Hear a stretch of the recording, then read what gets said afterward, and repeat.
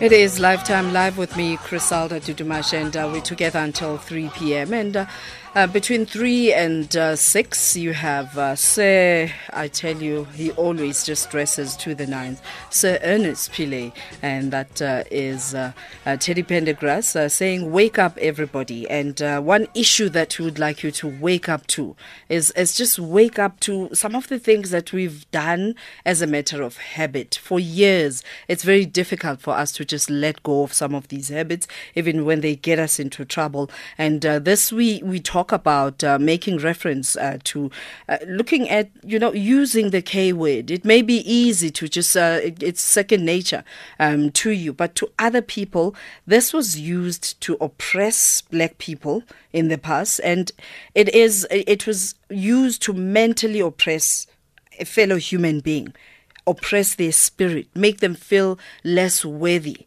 It may just be a word to you.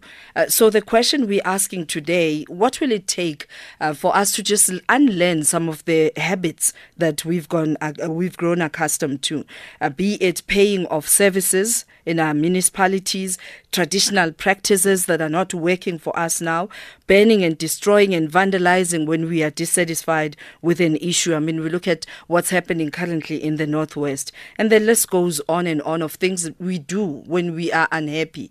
What will it take for us to just unlearn some of the habits that just make it almost impossible to just live with fellow humans? And joining us right now on the line is Seth Mazibuko, who is from the class of 1976, the class of Sainova, the class of Klebhoyels. Is that, do we still use the stones to express ourselves in 2018?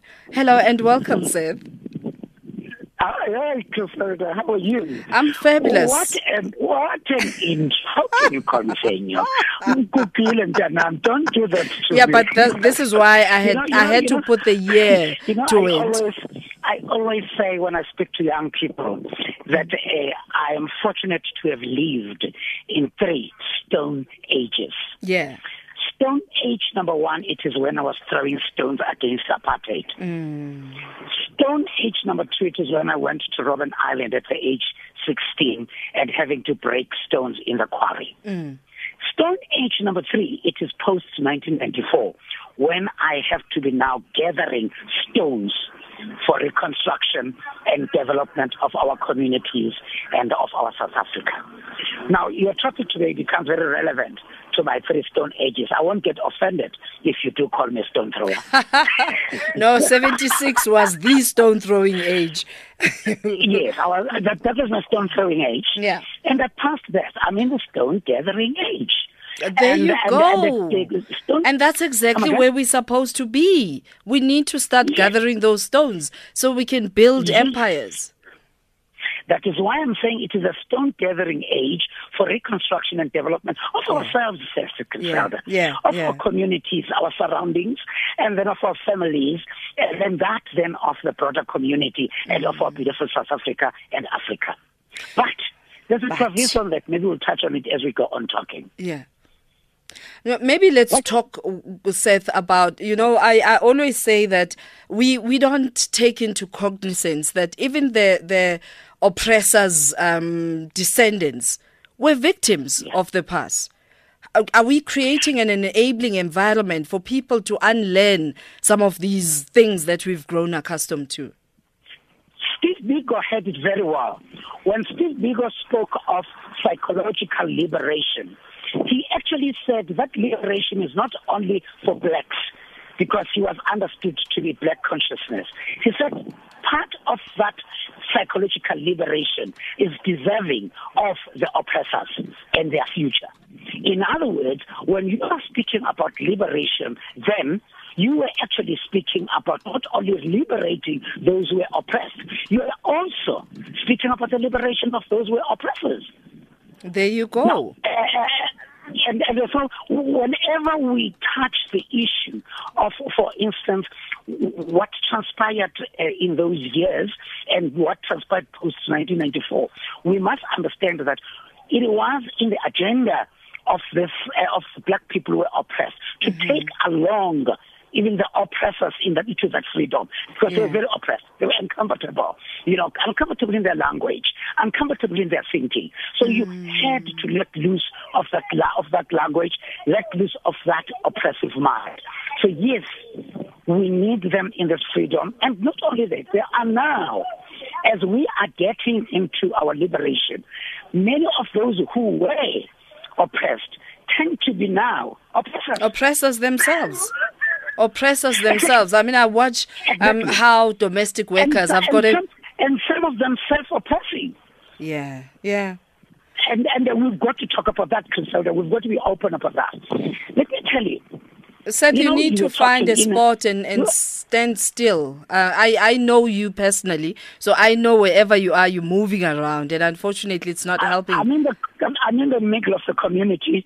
I'm taking rounds in the community where I'm working, but let me stop under a shelter here. There you go. That's going to help, because you're saying very pertinent things that we need you to stand still so we can hear you clearly, and we continue this conversation. Yes, madam. Yes, madam. Imapoge. We'll lead, you follow. We're on Twitter and Facebook at SAFM Radio. 1 to 3 p.m. weekdays. Griselda on SAFM.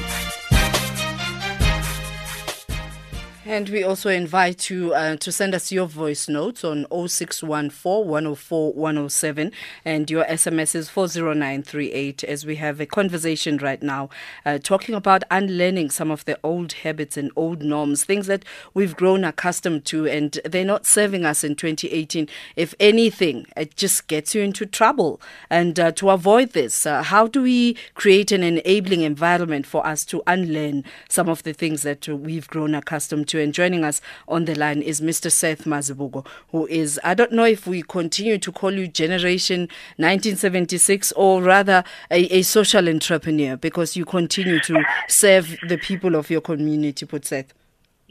Yeah. No, I'm actually, as I'm now talking to you, I'm actually working and I'm busy with a project, of the 87 children that were sexually molested, in a big coma.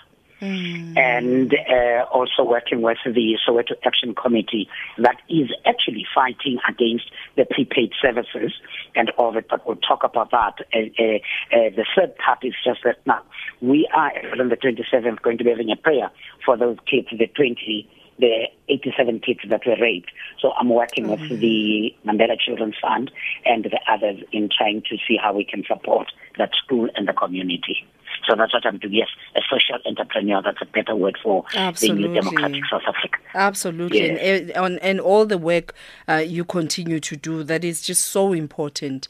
Now, as we unlearn this, what sort of environment should we be creating? Because talking alone is not going to help. Yeah. You see, Griselda, I wanted to say to you earlier on, we have a problem in this country, and that we need to deal with head on.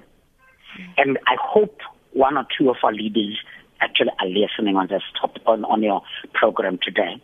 When we came back from wherever, whether from as oppressors or as the oppressed, or from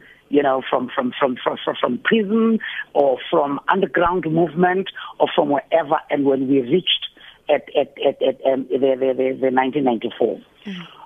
Before that, we armed people to go and fight against apartheid. Yeah. We used every form of, let me be blunt, every form of violence. Yeah. We used stones. We used 3 first box of matches. We bent down. We destroyed everything that was related to apartheid.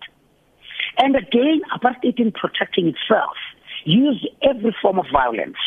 Okay? And when we went into negotiations, we never had a period where we were saying, I usually make an example. Shaka Zulu used to take Impi, and take warriors into war.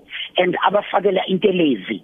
I don't know. I remember there was a time when people believed that they will be indispensable to guns. That is it.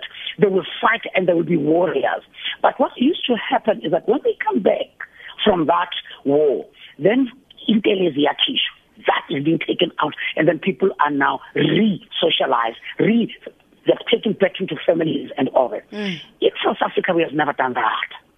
We have taken people into war, whether to protect apartheid or to fight against apartheid.